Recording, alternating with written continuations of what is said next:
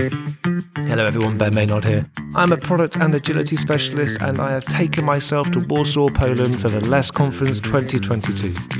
It's been a few years since I was last at a LeSS conference and this one has rekindled my love for them. So much so that I wanted to take a few minutes, well specifically 10 minutes, with some of the people whose talks that I saw or that I missed to get them to sum up their talk in 10. So, without any further ado, let's begin this episode. So I'm here with Błażej, which I know I've pronounced incorrectly. How should I say it? You should say Błażej. Błażej. It's Blaze in English. Yeah. Okay. Well, I'm gonna try my best, but I can't guarantee I'm not going to continue to get it wrong. You're a new friend that I've met today, and you were doing a talk at the LeSS Conference 2022 in Warsaw, which I missed. So I thought it was a good opportunity for me to learn about what I missed and to get to know you a little bit better and to let our listeners get to know who you are a little bit and to also have you articulate your talk in 10 minutes. So over to you. Yeah, you already told me that it's catchy. So I focused here on the irrelevant things that happen during the sprint review. We all focus on, and I hate it, so let's change it. So the talk was a part of my training, which is bigger. It's called e-commerce sparring, and it's a case of 10 case studies, true case studies, and today's talk was one of it. Okay. So you're saying there's a course that you have, and which is based around 10 case studies, and today's workshop was based upon one of those case studies, which is how to make sprint reviews less rubbish. Yeah, exactly. Because when I started as a software developer and I was learning about those fancy features we were developing and didn't get why we are doing this, I always felt stupid. And I was thinking this was something, I have lack of competences, but it's actually much more that I didn't have the information about why we are building something. So, this is all because some stupid telephone Chinese whisper game is happening around. And that's what this talk was about, how to change it. So can I pull out then from what you were saying that the reason to make them a little bit less rubbish, and rubbish meaning boring or dull, people not engaged, is to help articulate the why behind the work that is done? Yeah. So I'm going level up when I think about the purpose of the sprint review. Not only in Scrum, but as for the organization, we want to fit to the market. We want to be adaptive. This is our why. How we are going to do this? We are going to do this only by bringing the business guys, the business people, to the technical people. And Scrum helps with that, especially sprint review, because it's a synchronous place where we can talk. But many times How do we see sprint review? We see this event as opportunity to show what we did, to ask questions, did you like it, and so on and so on. And the technical guys focus on how to run this meeting, how to fulfill the needs of the other business guys, but how do the business guys approach this meeting? Well, I have something in my calendar, so what? I have my own ego, I have my own stuff I need to do every day. So, this is many times the reason why we focus on the irrelevant stuff on the sprint review. So two of my least favorite terms for the sprint review are the sprint demo or show and tell. Are they terms which you have found helpful with making sprint reviews interesting, or do you find they create the wrong mental model for people? That's actually a great question. Yeah. So what we can use to change how it looks. For example, you propose that we can use terms like it's not a demo, it's not show and tell. But still, somehow, many times we focus on the sprint review on the irrelevant stuff, and it's all because we lack of certain competencies. And we got both sides that have certain competencies.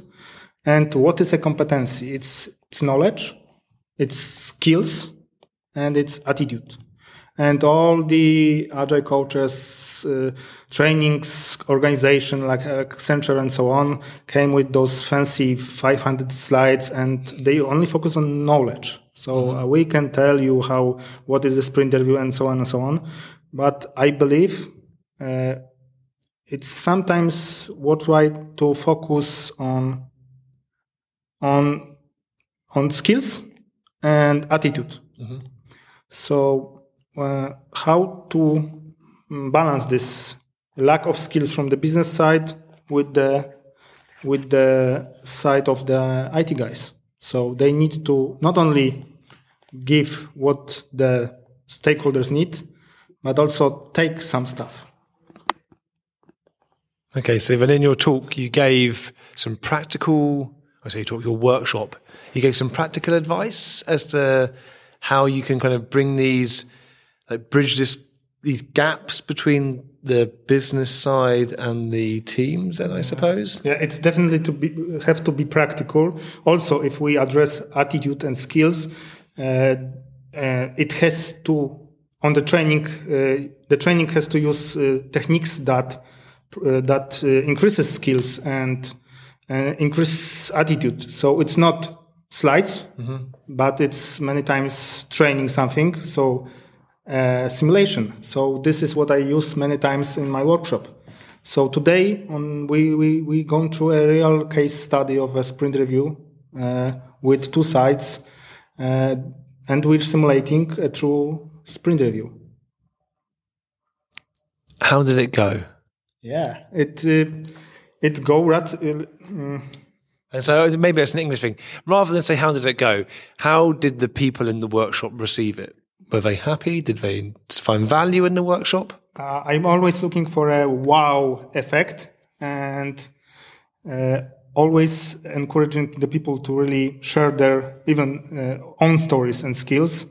And what I like from today is that, they added some comments that actually also supported that. We focused on all the other stuff, and be like true stakeholders that demand the deadlines and so on. So you were asking them to role play a little bit. Oh, role plays doesn't work. It because if you put people in certain shoes, it's too much of acting.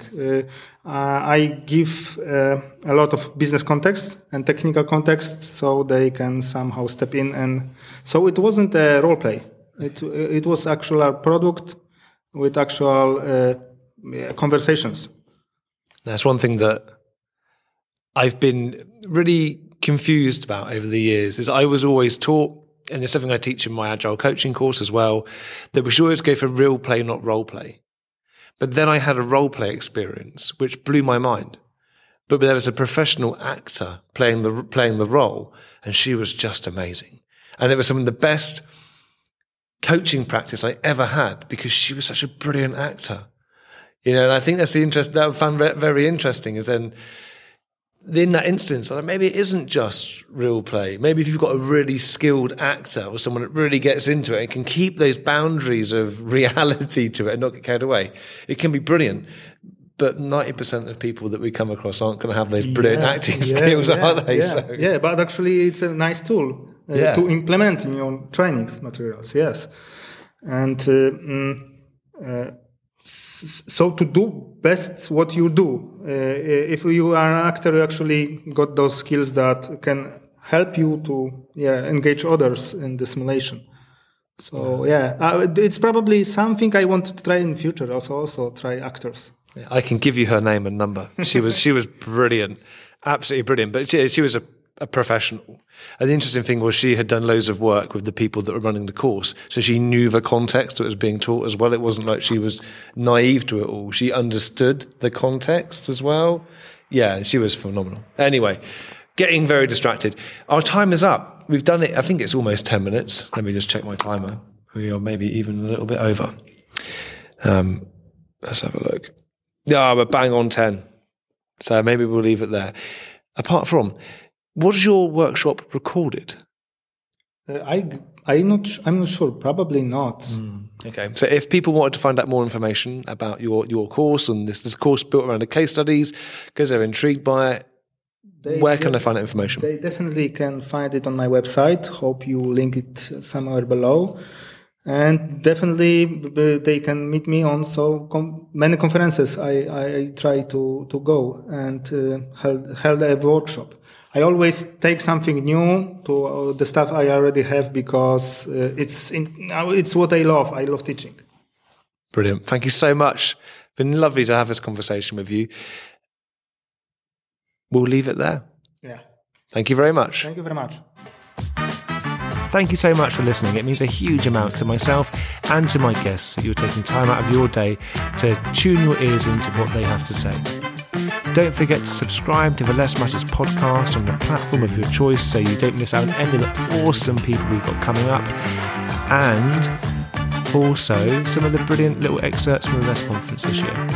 So again, thank you for listening, and I look forward to having you hear my voice again soon. Thank you very much.